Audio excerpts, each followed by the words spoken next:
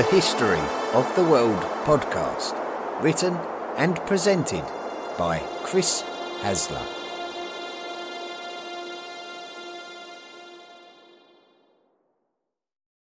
Volume 4, The Medieval World. Episode 35, The Siege of Jerusalem.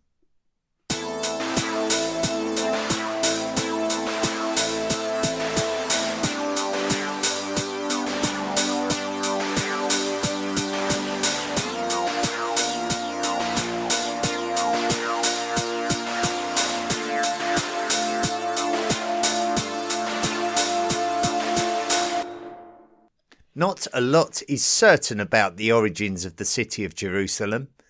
There would have certainly have been human activity in the Levant for as far back as human history demonstrates a migration out of Africa. But a reference to a city in this region may have been as far back as the Middle Kingdom of Egyptian history around 4,000 years ago, although we cannot be absolutely certain that the city was actually Jerusalem itself.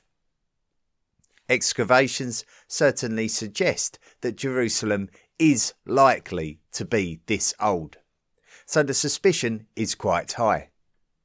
We can feel a lot more confidence of its existence during the New Kingdom period, not least of all because the Egyptians expanded their influence to include the lands of modern Israel. And this is felt to be the period in which Jerusalem's first biblical mentions date from. According to the Bible, the city was conquered by King David of the Israelites, bringing the connection between Jerusalem and Israel into reality. The city would become the capital city of the United Kingdom of Israel, and David's son Solomon would build the first temple there in honour of the God of the Judeans, Yahweh. It would remain the capital of the Kingdom of Judea after the fragmentation of the United Kingdom. This would leave the city vulnerable to attacks from many different peoples, including the Egyptians, Assyrians, Philistines, and Arameans, among others. At their maximum expansion, the Assyrians took control of the Levant, including the lands of Judah and the city of Jerusalem.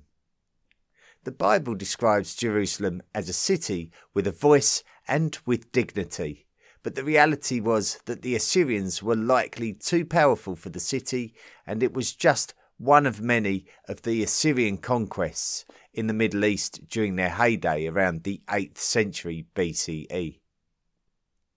When the Babylonians were able to conquer the Assyrians, this could have seemed like a stroke of good fortune for the city of Jerusalem, but actually worse was to come as the Babylonians chose to target Jerusalem, destroy the first temple, and deport much of the population to the city of Babylon. It would take the actions of the Achaemenid Persians under King Cyrus the Great to conquer the Babylonians, and according to the Bible, Cyrus was a great saviour of the Jewish people in Babylon. The Babylonian Jews were permitted to return to the city of Jerusalem, and the construction of a second temple would take place to replace the one destroyed by the Babylonians. From this point, and despite Achaemenid overlordship, the people of Jerusalem began to carve out their own identity, even to the point of rebelling against their Persian overlords at times. After the conquest of the Persians by Alexander the Great of Macedon, Alexander's successors, known as the Diadochi, would battle over the lands of the Levant. It would be Ptolemaic Egypt who were keen to gain control of the area, but initially they had to battle with the Antigonids and then the Seleucids, which would spark an era of history in this area called the Syrian Wars. Regardless of who would become the overlords, the people of Jerusalem still valued their own Jewish identity and were willing to stand up for it regardless of their opponent. When the Seleucids attempted to undermine Judaism within the city, it prompted the Maccabean revolt. Seleucid power over the city waned in the aftermath of the revolt, and Seleucid power generally started to weaken, until the Roman Republic expanded into the Middle East, taking control of the Levant in the 1st century BCE.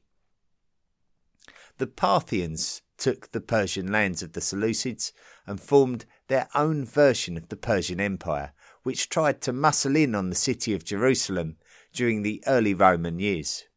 And they were successful, but it was a brief success as the Romans managed to push the Parthians back out of Jerusalem and back to the east.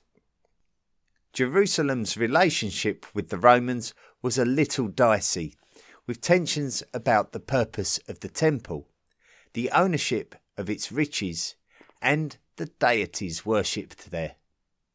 The Jews were certainly not willing to give up their religious identity. This also marked the emergence of Christianity, with the beginnings in Jerusalem represented in the New Testament of the Bible, although scholars still search for alternative evidence to substantiate the biblical stories.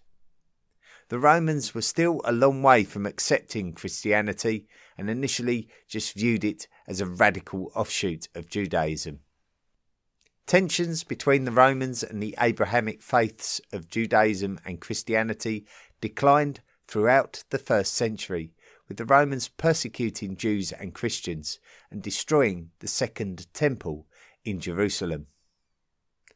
After the Emperor Hadrian attempted to rebuild the city, the Bar Kokhba revolt led to Jewish control of the city briefly, before the Romans regained control and banned any Jewish or Christian presence there. This ban became more relaxed once the Abrahamic followers understood that they had to respect the political situation and that they should learn to live under Roman rule. The popularity of Christianity would grow during the 2nd and 3rd centuries throughout the Roman Empire until the Emperor Constantine legitimised the religion, allowing Christians to enjoy more freedom in Jerusalem. It was not so good for the Jews, who remained heavily restricted in their rights within the city. It would be Constantine's mother Helena, who was an important character in the establishment of Christianity within Jerusalem after discovering Jesus Christ's tomb and commissioning the Church of the Holy Sepulchre on the site. Under the Byzantine Romans, Jerusalem would become recognised alongside Alexandria, Antioch, Constantinople and Rome as one of the 5 patriarchates of Christendom. Many Christians from Western Europe would begin long pilgrimages to Jerusalem, and upon the emergence of Islam, Muslims would initially pray in the direction of Jerusalem before later switching their Qibla to the direction of the city of Mecca. Jews were still being denied rights within Jerusalem thanks to Christian suppression, and the Sasanian Persians would use the Jews as allies to get control of the city, but it soon became apparent that the Jews were just being used by the Persians, who discarded their alliance as soon as they got what they needed. It would take the successful conquest of the city by the Arabs later in the 7th century to allow the Jews to be able to enjoy some freedoms of the city, although they would have to pay a decent amount of tax for the pleasure. Jerusalem was now under the rule of an Islamic nation. The Islamic Caliphate and the city of Jerusalem would transition from the Rashidun period into the Umayyad period, and then in turn the Abbasid period. It was during the Abbasid period that a powerful Mamluk dynasty emerged in Egypt called the Tulunids, who would briefly capture Jerusalem before losing it back to the Abbasids. Another Mamluk dynasty called the Ikhshidids emerged in Egypt during the 10th century, and they too would conquer Jerusalem and the surrounding lands. But further west in North Africa, another Shia Muslim power was emerging that would threaten the Ikhshidid possessions. The Fatimid Caliphate. The Prophet Muhammad's cousin Ali was believed to have truly carried the Islamic divine authority from the Prophet Muhammad by Shia Muslims, which is contrary to the Sunni Islamic view. Ali was also married to the Prophet Muhammad's daughter, Fatima, who supported her husband's claim to be the rightful successor to the Prophet Muhammad. As such, Fatima is revered in Islam, especially by Shias, and the Fatimid dynasty is named after her, as they claimed direct descent from her, and as such would claim to contain the true Imams of Shia Islam. It would be the man called Abdullah al-Mahdi Billah who would claim to be the Isma'ili Fatimid Caliph in the year 909, with Ismailism being a branch of Shia Islam. He would be based in North Africa, in and around the Aghlabid region of Ifriqiya, and would begin to rally support for himself against the hostilities of the Aghlabids. Originally, his power lay with the tribes of the countryside, but he would then attempt to invade the cities from the year 902. It took al-Mahdi and his followers 7 years of attacks and counterattacks before the Aghlabids were run out of their territories and the Fatimids took over the territories of Ifriqiya and the island of Sicily. Over the following decades, the Fatimids grew in power with Sunni Muslim Umayyad rivals to their east on the Iberian Peninsula, creating a necessity for the Fatimids to develop some meaningful military capability. It was in the year 969 that the Fatimids would switch their attentions east to the fruitful lands of Egypt under the control of the Mamluk Ikhshidids. The Ikhshidids not only controlled Egypt, but also Jerusalem and the surrounding lands of the Levant. The power of the Fatimids was too great for the Ikhshidids, and their conquest of the Ikhshidids' territories was rather quick and allowed the Fatimids to extend their control across the Levant, including the city of Jerusalem and beyond Damascus. Fatimid ambitions in the Middle East were curbed by Arab attacks, preventing them from launching attacks against the Byzantines and the Abbasids. So the Fatimids chose to consolidate their gains, moving their capital city from Ifriqiya to Egypt and deciding to show a degree of religious tolerance towards the Sunni Muslims and Christians and Jews. Things would remain quite similar during the first half of the 11th century, but to the north, the Seljuk Turks were changing the course of history by initially taking control of the Abbasid Caliphate, and this would bring the Turks to the borderlands of the Fatimids, with Jerusalem now potentially playing centre stage on the Fatimid frontier. After the Seljuks had dealt a crushing defeat on the Byzantines at the Battle of Manzikert in 1071, a mercenary called Ataziz ibn Uwak al-Khwarizmi was able to take advantage of civil unrest within the Fatimid Caliphate and attack and conquer Jerusalem. The Fatimids withdrew to their centre at Egypt, and Ataziz did not have the power to conquer the Fatimids in Egypt. When the Fatimids did try to fight back, the Seljuks were on hand to prevent it.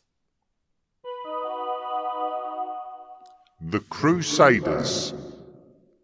All of this Turkish aggression towards the Christians of the Byzantine Empire and the Holy City of Jerusalem caused great concern for the future of the Christian pilgrimage to Jerusalem, and this was incentive enough for Pope Urban II in Rome to rally as many Christians to the cause after receiving a plea for help from the Byzantine Emperor Alexios Komnenos. The Pope would claim that assistance was required to support the Byzantines and to liberate Jerusalem from an oppressive regime.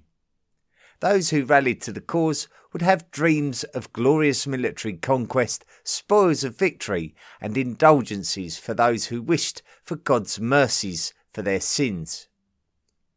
The First Crusader army to respond to the call of Pope Urban II was a comparatively low-class collection of individuals, mainly peasants and their families, alongside low-ranking knights.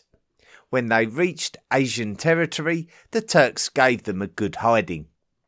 Back in Europe, a more significant force was being gathered.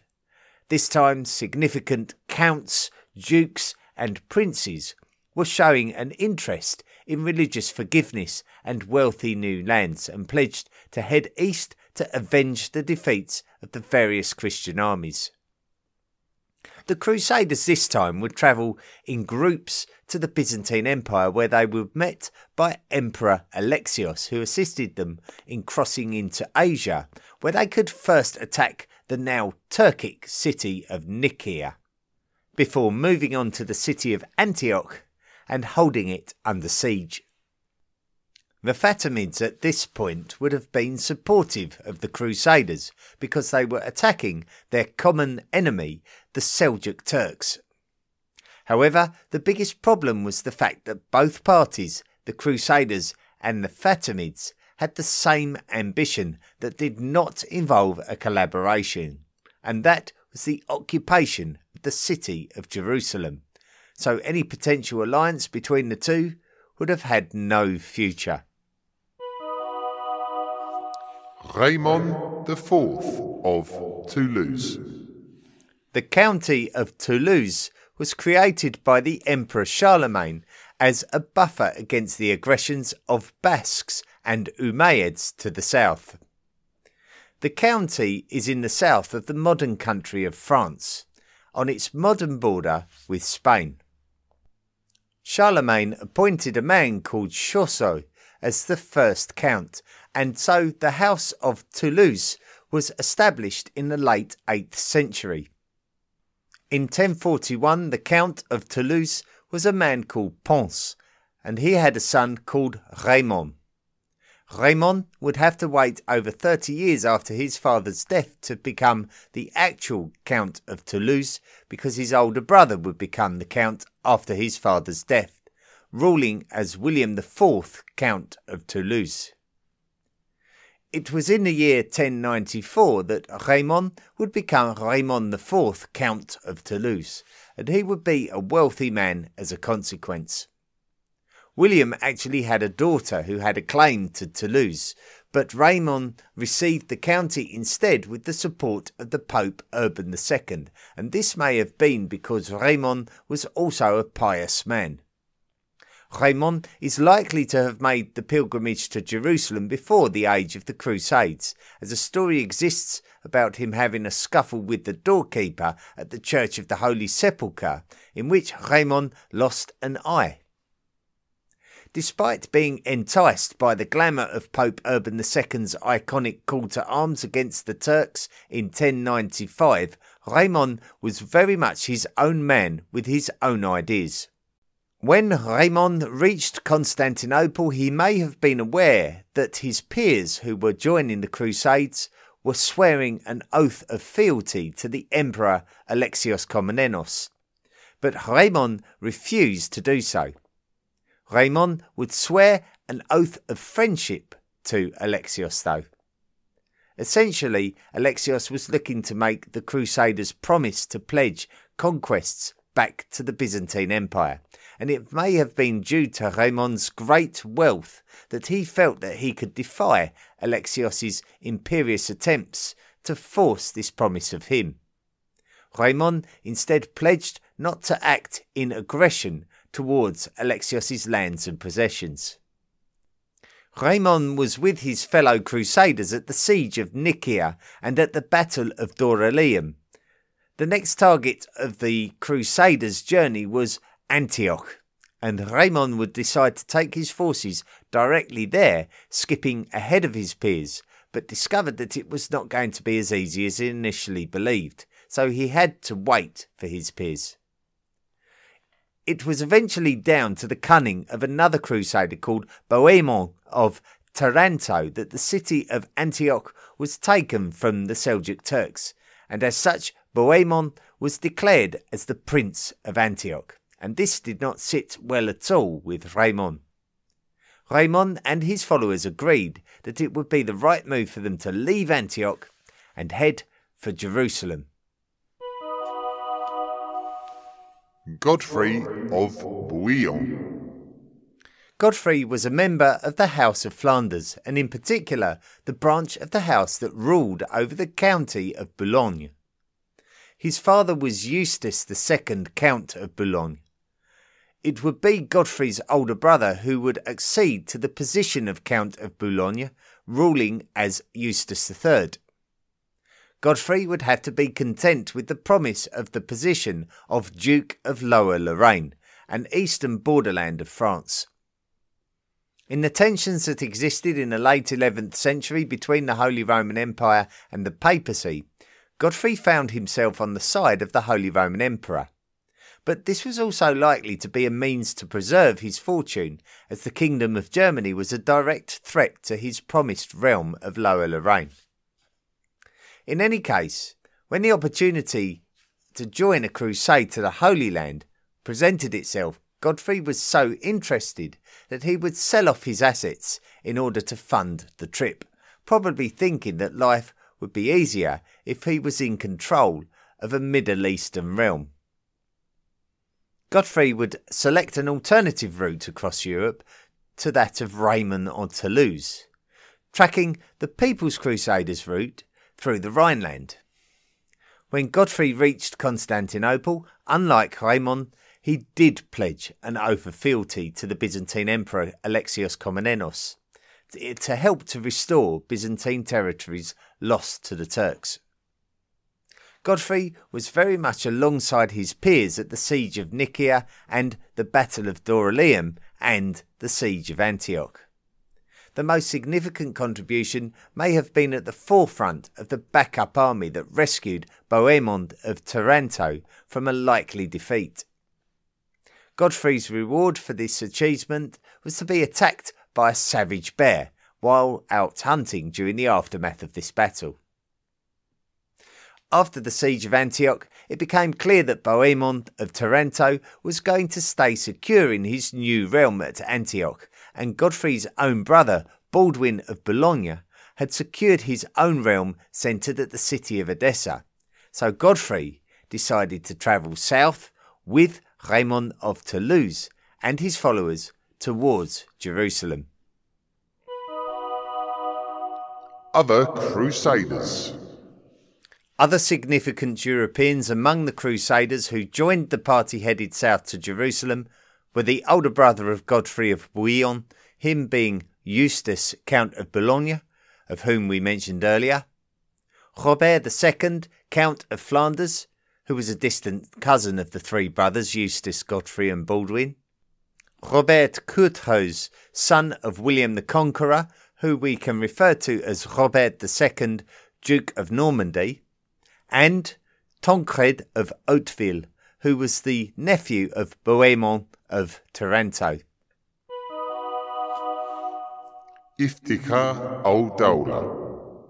With all of these wonderful connections between the individuals among the Crusaders, we sadly know so very little of the man who was the governor of Jerusalem when the Crusaders arrived. We know that he was a representative of the Fatimid Caliphate, and so we know that just as the Crusaders had taken Antioch from the Seljuk Turks, that the Fatimids had taken Jerusalem from the Seljuk Turks too. It was the vizier of the Fatimid Caliphate, Al-Afdal Shahanshah, who oversaw the conquest and instated Iftikhar al-Dawla as the city's new governor. Al-Afdal had originally underestimated the ambitions of the Crusaders, believing that they were simply trying to reclaim Byzantine losses. So it was an unpleasant surprise for him to learn that the Crusader ambitions were towards the city of Jerusalem, and it mattered not to the Crusaders whether it was under Turkish or Fatimid control. Prelude to the battle. Al-Afdal was in the central lands of the Fatimid Caliphate in Egypt when the Crusaders approached Jerusalem, so it would be down to Iftikhar al-Dawla to prepare for the battle. Al-Dawla would not risk a repeat of Antioch, where a Christian man who was a Crusader sympathiser had sabotaged the defence of the city by allowing Crusaders to enter. Al-Dawla would expel the Christian residents of Jerusalem to prevent any similar betrayals. Al-Dawla would also take the time to destroy as much of the surrounding resources outside of the city walls to deny the Crusaders the wood of the trees and the water of the wells. The Crusaders, along with all of their families of course, assembled on the Mount of Olives, a high point overlooking the Temple Mount and the city of Jerusalem itself. Although this was a good observation point, any attacks on the city would have to be conducted from much closer to the city walls, which was quite a challenge. The Crusaders were tired and hungry after such an arduous journey, but were buoyed by the sight of their final prize. They would assemble a military force ready to attack the city, including siege engines and mangonels, but the Crusader army was generally described as ill-equipped for the siege. Thanks to Al-Dawla's good thinking, the Crusaders did not have access to wood to construct more weapons and were quickly running out of food and water. If they did not act quickly, then they would not only run out of ways to fuel themselves, but they would run the risk of a force arriving from Fatimid Egypt to aid the defence of the city, which would likely have made an ultimate victory impossible. This is when the Crusaders finally received some good fortune. A shipment of resources arrived at the port of Jaffa, sent from Western Europe, that would inspire the Crusaders to become a fervent workforce, using the resources from the shipment and wood gathered from the forests further afield to construct a meaningful siege force. Godfrey of Bouillon had been constructing a 60-foot-high siege engine outside the northwest walls of Jerusalem, and the Fatimids had been reinforcing that area of the defensive walls as a consequence.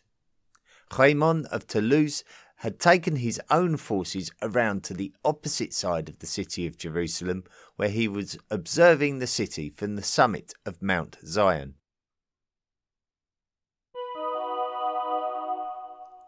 The Siege of Jerusalem. It was the 14th of July 1099 when the sun rose and the Fatimids woke up to an alarming sight. The 60-foot-high siege engine that Godfrey had been constructing had moved overnight. The Fatimids could not understand how this had happened.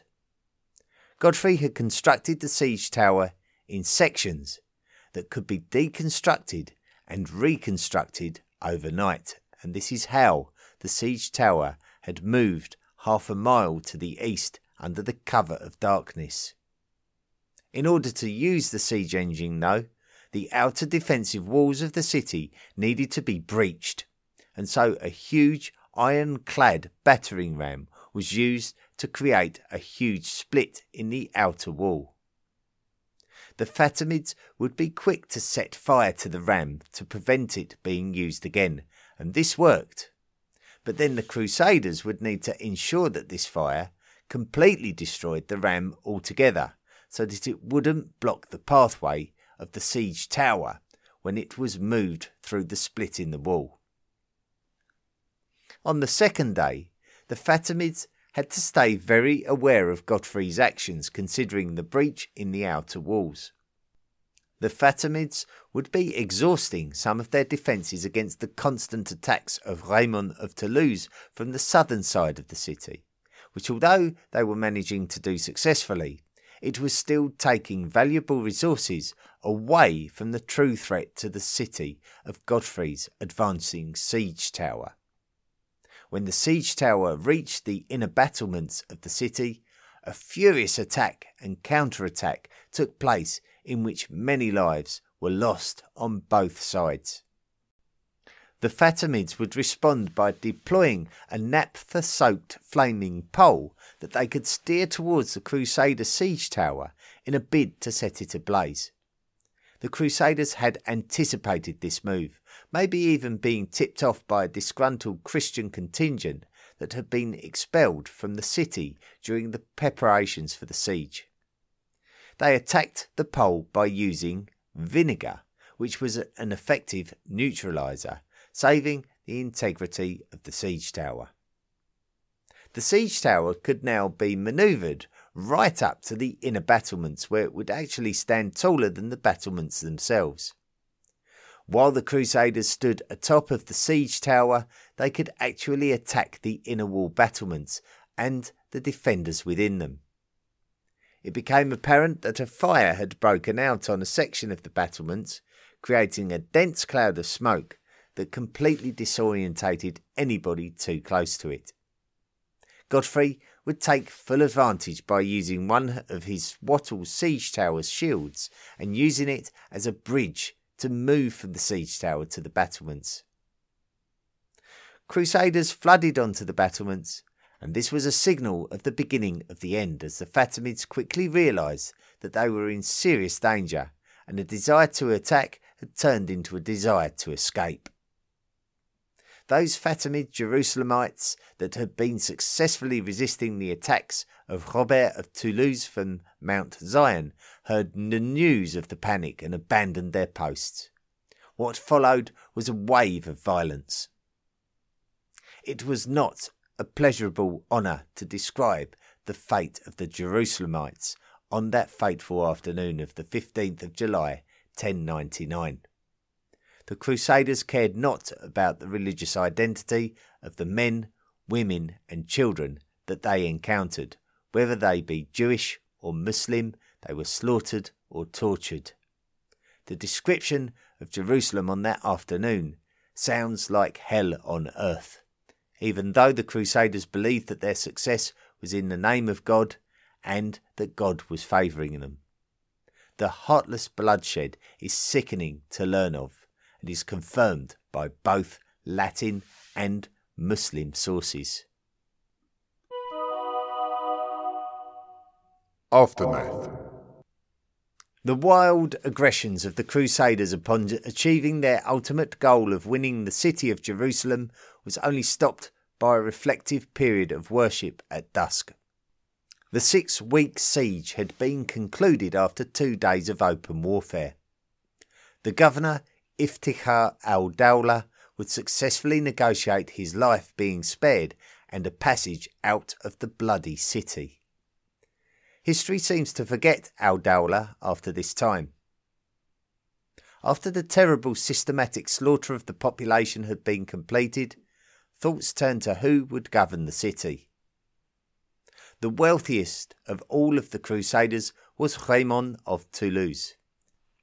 It may have been Raymond's insatiable desire for personal glory that may have made him unpopular among the Crusaders, and they rallied behind Godfrey of Bouillon to be granted the title King of Jerusalem.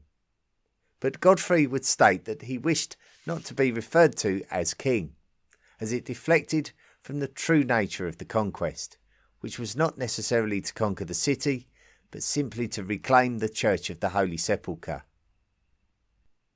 In August, the huge army of the Fatimid vizier Al-Afdal Shahanshah did finally arrive in Egypt at the port of Ascalon, but the Crusaders led by Godfrey of Bouillon were able to prevent the Fatimids from organising themselves after landing by swarming them and capturing Al-Afdal's standard. Many Fatimids fled, but once again the Crusaders completely massacred the Fatimid army, and Al-Afdal had absolutely no choice but to flee to Egypt. A Fatimid garrison remained at Ascalon after this battle, and they only recognised the authority of Raymond of Toulouse as the true leader of the Crusaders, while refusing to engage with Godfrey of Bouillon.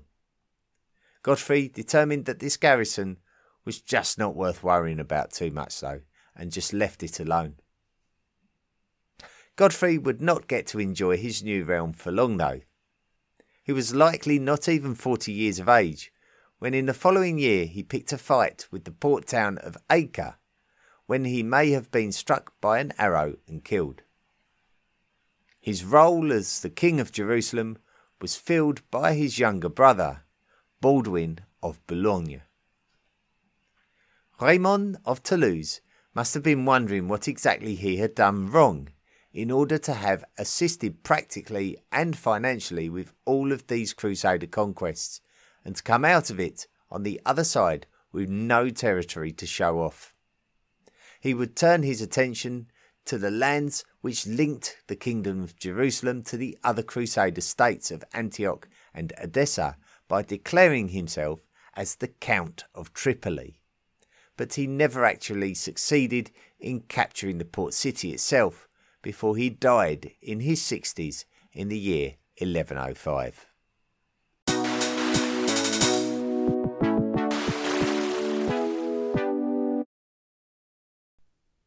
Thank you for listening to this week's episode of the History of the World podcast about the Siege of Jerusalem in 1099, the culmination of the First Crusade. And we heard the story of how Jerusalem was changing hands throughout the 11th century, how everyone really desired to be in control of this very important city. And ultimately, by the conclusion of the 11th century, it was in Crusader state hands. And next week, we're going to continue the story of the Crusaders right up until its sort of culmination of the Crusader state story. So that will be next week. But thank you very much for listening to this week's episode. The Ancient World Cup. This week's Ancient World Cup match was between the Akkadians and of Mesopotamia from way back in the 3rd millennium BCE, and the Achaemenid Persians, the first great Achaemenid, or the first great Persian empire, I should say, spearheaded by Cyrus the Great and his great campaigns to put the Achaemenid Persian Empire on the map. And this week, well, I tell you what, we had a very low amount of votes. So I think a lot of people didn't know how they felt about this matchup. I would say probably the largest amount of votes we've had in 1 week was 75 votes, and that was when the Gauls played the Macedonians. This week we only had 37 votes, which has got to be one of the lowest vote counts of all. So yeah, I wonder why that is. I wonder if anyone might have an opinion as to why that might be. I think it's probably maybe a bit of indifference, or perhaps either way, people really didn't know how they felt about either of these two cultures. But the winners of this particular match number 15, was with 65% of the vote, the Achaemenid Persians. So the Achaemenid Persians advanced to the next round, and we say goodbye to the Akkadians. Now, for those of you who don't know what this is, it's the Ancient World Cup. We take 64 teams, we whittle them down one by one until they're down to a grand final. There's 2 teams left, and it's done by a series of votes, and that's done through all of the social media platforms of the History of the World podcast, whether it be Facebook, the unofficial Facebook fan page, Twitter, Instagram, and the Tapper Talk discussion forum. We count up all the votes, and we send the winning team through to the next round and knock the losing team out. And we're almost completed our lineup for the round of 16. So we're almost down to the last 16 teams, but there's one last place to fill. We've got 15 of those 16 teams, and we need to find out who the last team is, and it is determined by the match that is the final match of this round, and we'll see the Assyrians against the Visigoths. Now, the Assyrians, they enjoyed a great long period of time at the forefront of Middle Eastern history, especially in the aftermath of the late Bronze Age collapse. They were one of the empires that survived, albeit just by the skin of their teeth. And then ultimately they would go on to build the greatest empire that the world had seen up until that point. So that's the Assyrians. They even conquered Egypt. They conquered the land of Egypt very, very briefly. So such was their achievements. And their opponents are the Visigoths. The Visigoths, probably more famous, especially as the main sort of thorn in the side of the Eastern Romans during the end of the 4th century, when they managed to score a famous victory at Adrianople against the Romans, which really sort of shook them to their core and almost started the ball rolling for the Germanic incursions into the Western Roman Empire, of which the Visigoths played a great part, and they established a kingdom in Iberia at the at the end of the Western Roman period.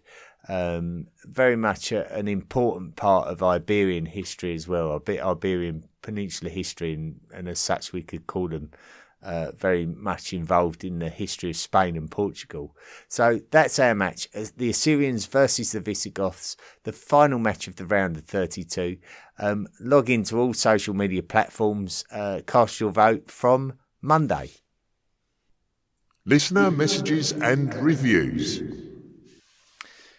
Lynn Dowling has written in to tell me of her trip to London and Paris. She wrote in saying, "Hi Chris, we just got back from 6 nights in London and 4 in Paris. Like you said, it's a long way to Scotland, so we decided to take the Channel train to Paris instead of going to Edinburgh. We also enjoyed better weather that way. Scotland will have to be its own special trip someday." Yeah, well, I'm glad you, and she goes on to tell me exactly what she did as well, which is like fascinating. It sounds like you had a fantastic time, Lynn, and you got to see a lot of stuff that interested you about these two wonderful cities, London and Paris. Highly recommend. And Edinburgh, of course. Edinburgh's beautiful as well. Scotland's a beautiful country, and I said to Lynn, it warrants its own trip. Scotland, it's it's a long way from London on the train. Why not go to Scotland and spend a week there? In my opinion, certainly it's what I did. Yes. Fantastic memories created in these wonderful cities, especially if you come all the way from the USA and you like your history. Undoubtedly, it'll be a trip that you won't forget too quickly. We did get a message on the WordPress page, which is the historyoftheworldpodcast.com website, from Oscar, who's put, "Hey, I didn't even start the first episode yet, but I want to thank you for making this. Exactly what I was looking for to catch up on what's happened the last few years." Well, I hope sincerely that you're not disappointed by the podcast if you haven't listened to it yet. But thank you for sending the message. It's nice to know that someone has sort of stumbled across a podcast and has been quite thrilled by the amount of content that we've created now. Hopefully we'll attract a few more listeners that way. Let me just have a look and see what else we've got. Laser Randy has written a message on the Patreon page saying, "You absolute scoundrel, love the podcast, just now starting volume 4. I've been listening non-stop since I found it. History all life long. Attached is a picture of me with my trusty Scotch tape dispenser. Cheers."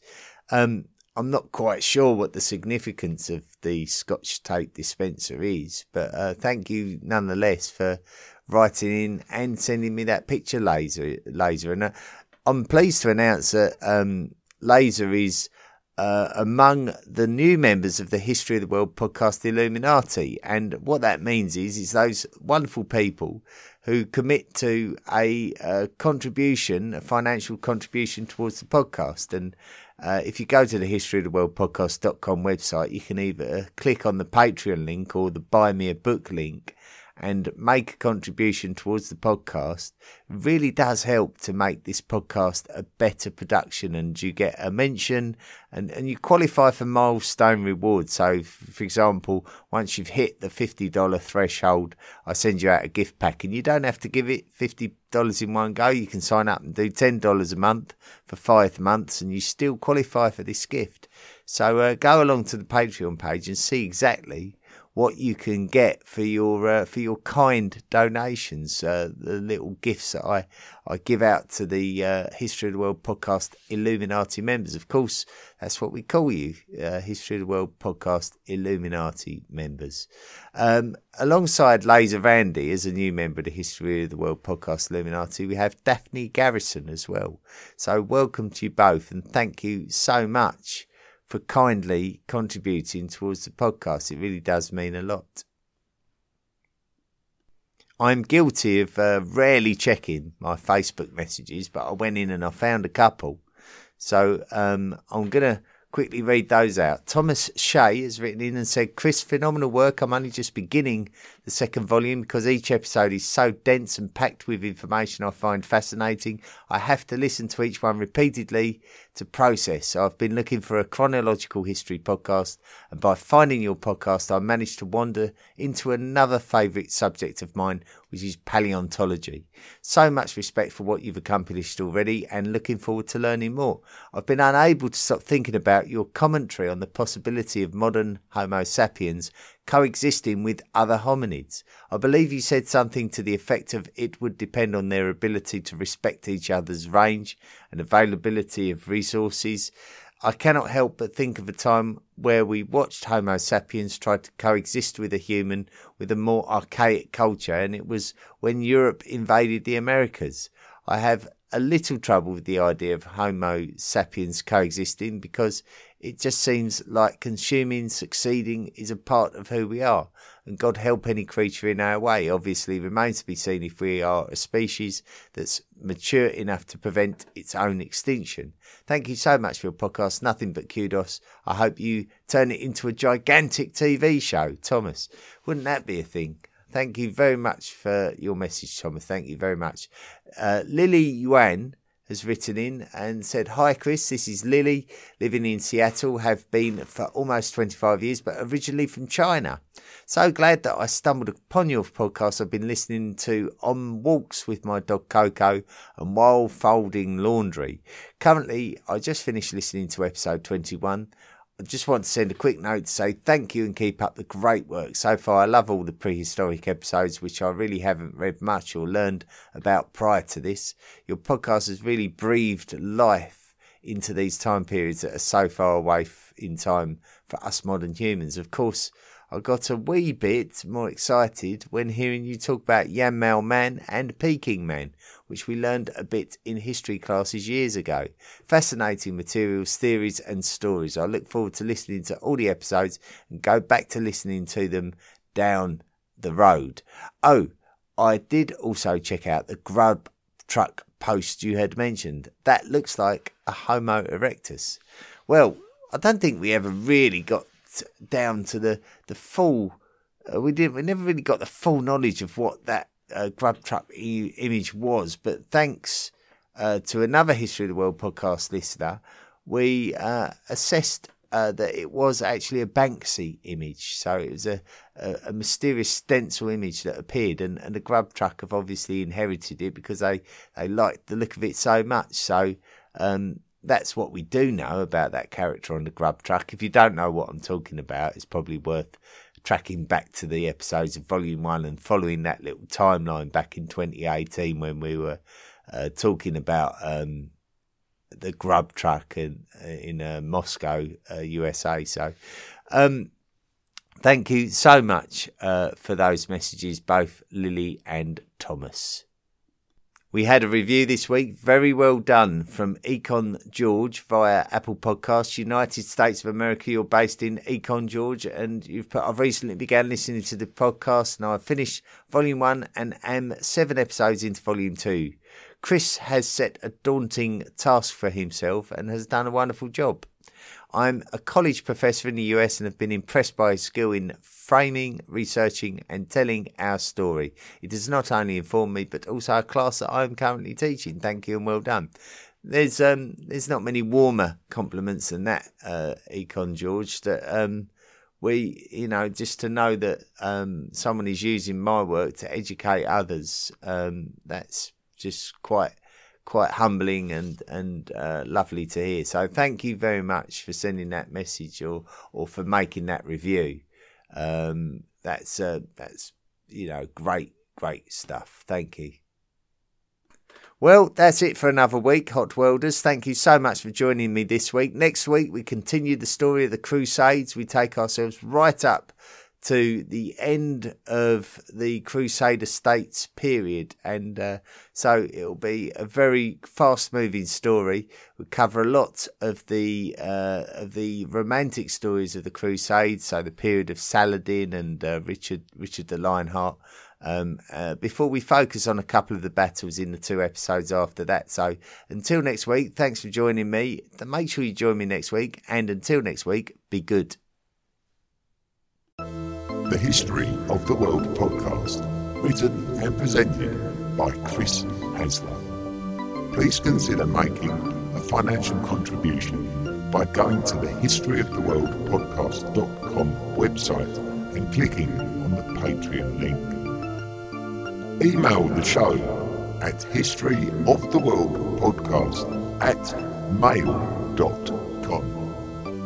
And don't forget to join our social media at Facebook, Twitter, Instagram and Tumblr. See you next time.